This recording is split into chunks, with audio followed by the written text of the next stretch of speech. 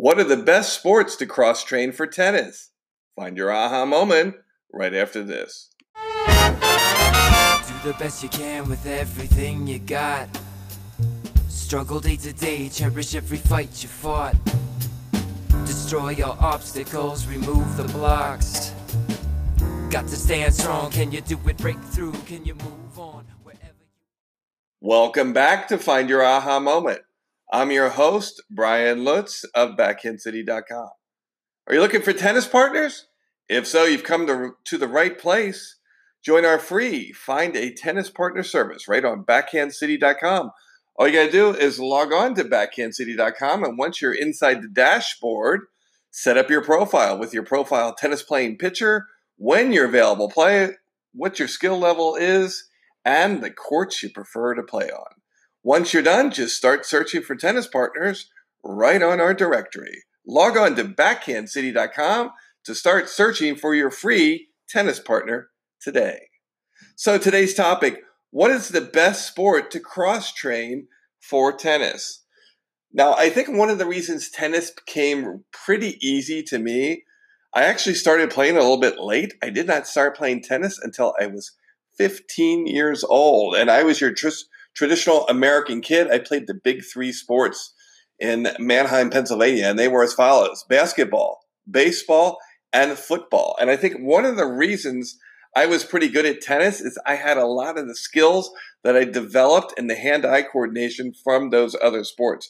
For instance, basketball is really good for tennis players. In fact, if you ever play pickup basketball with a tennis player, they're usually pretty good. The movement is very similar, especially on defense.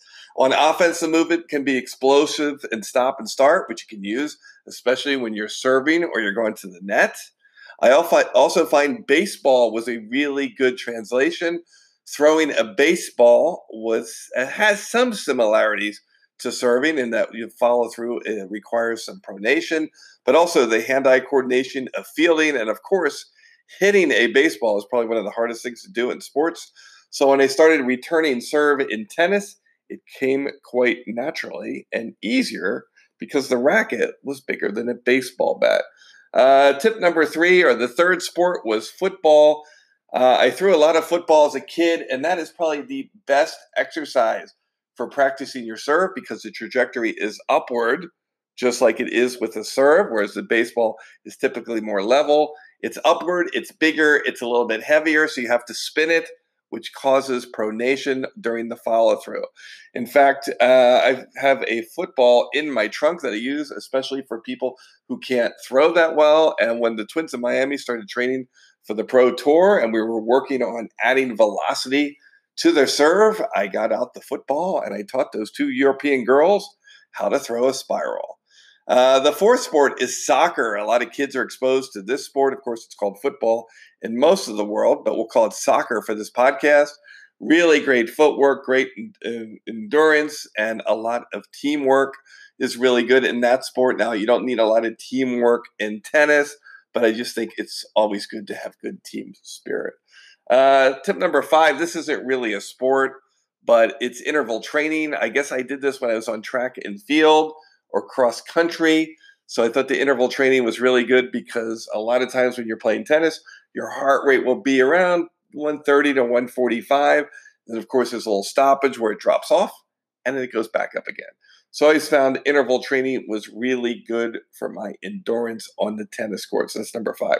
Number 6 is volleyball. I had a lot of fun playing volleyball just in gym class. And then one of my first jobs in college, during our breaks at this place I worked at, they had volleyball courts set up inside, and we played volleyball on lunch breaks and during typical breaks. They were only 15 minutes long, but really good for tennis. In fact, I've had a few volleyball players sign up for my tennis class, even the novice class, and they're excellent at tossing the ball and serving. And if you can imagine a volleyball player, you can see why. Number 7, one of my favorite sports, and now these I'm going to call barroom sports. They're also good for translating to tennis. Number 7 is ping pong, also known as table tennis. I like it because it's not overly risky. There's a lot of decision-making going on. You can use topspin and slice, and it's just kind of a miniature version of tennis, and it kind of really looks like a smaller game of what is now known as pickleball. Number 8 is darts. I love the hand-eye coordination and the mental acuity you need to compete and win if you play a game of darts like cricket. It's a really fun, competitive sport and requires a lot of precision and hand-eye coordination. So 7 is ping pong, 8 is darts. Now, finally, I included some sports here that are a little too wristy that don't complement tennis well. And ironically, they're racquetball, squash, and badminton. And I remember when I taught in the Hamptons, I had a couple of these Wall Street guys that always played squash, and they had terrific slice backhands. They couldn't really hit with a lot of topspin, but they had really natural slice backhands because that's what you use in squash. That is a very popular shot because you just hit it low and down the line beside the wall. They were terrible at the forehand. Everything would just get flicked, really wristy, and go way too far. Same issues with badminton. It's such a different sport. The badminton shuttlecock itself is really light, and racquetball is just super wristy.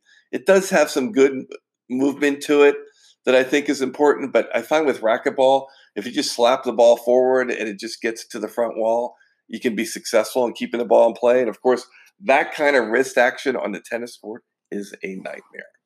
So those are the best sports to cross-train for tennis. Thanks for listening to this episode of Find Your Aha Moment. Don't forget to go onto iTunes and rate, review, and subscribe to this podcast so you get notified each day with a fresh episode.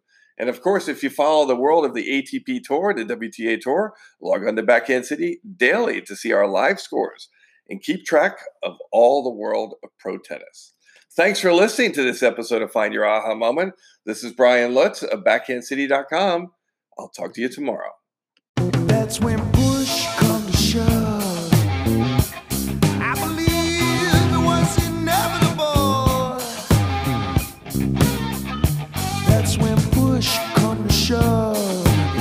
Could this be the one that got away? I get the message, guess I knew it all along.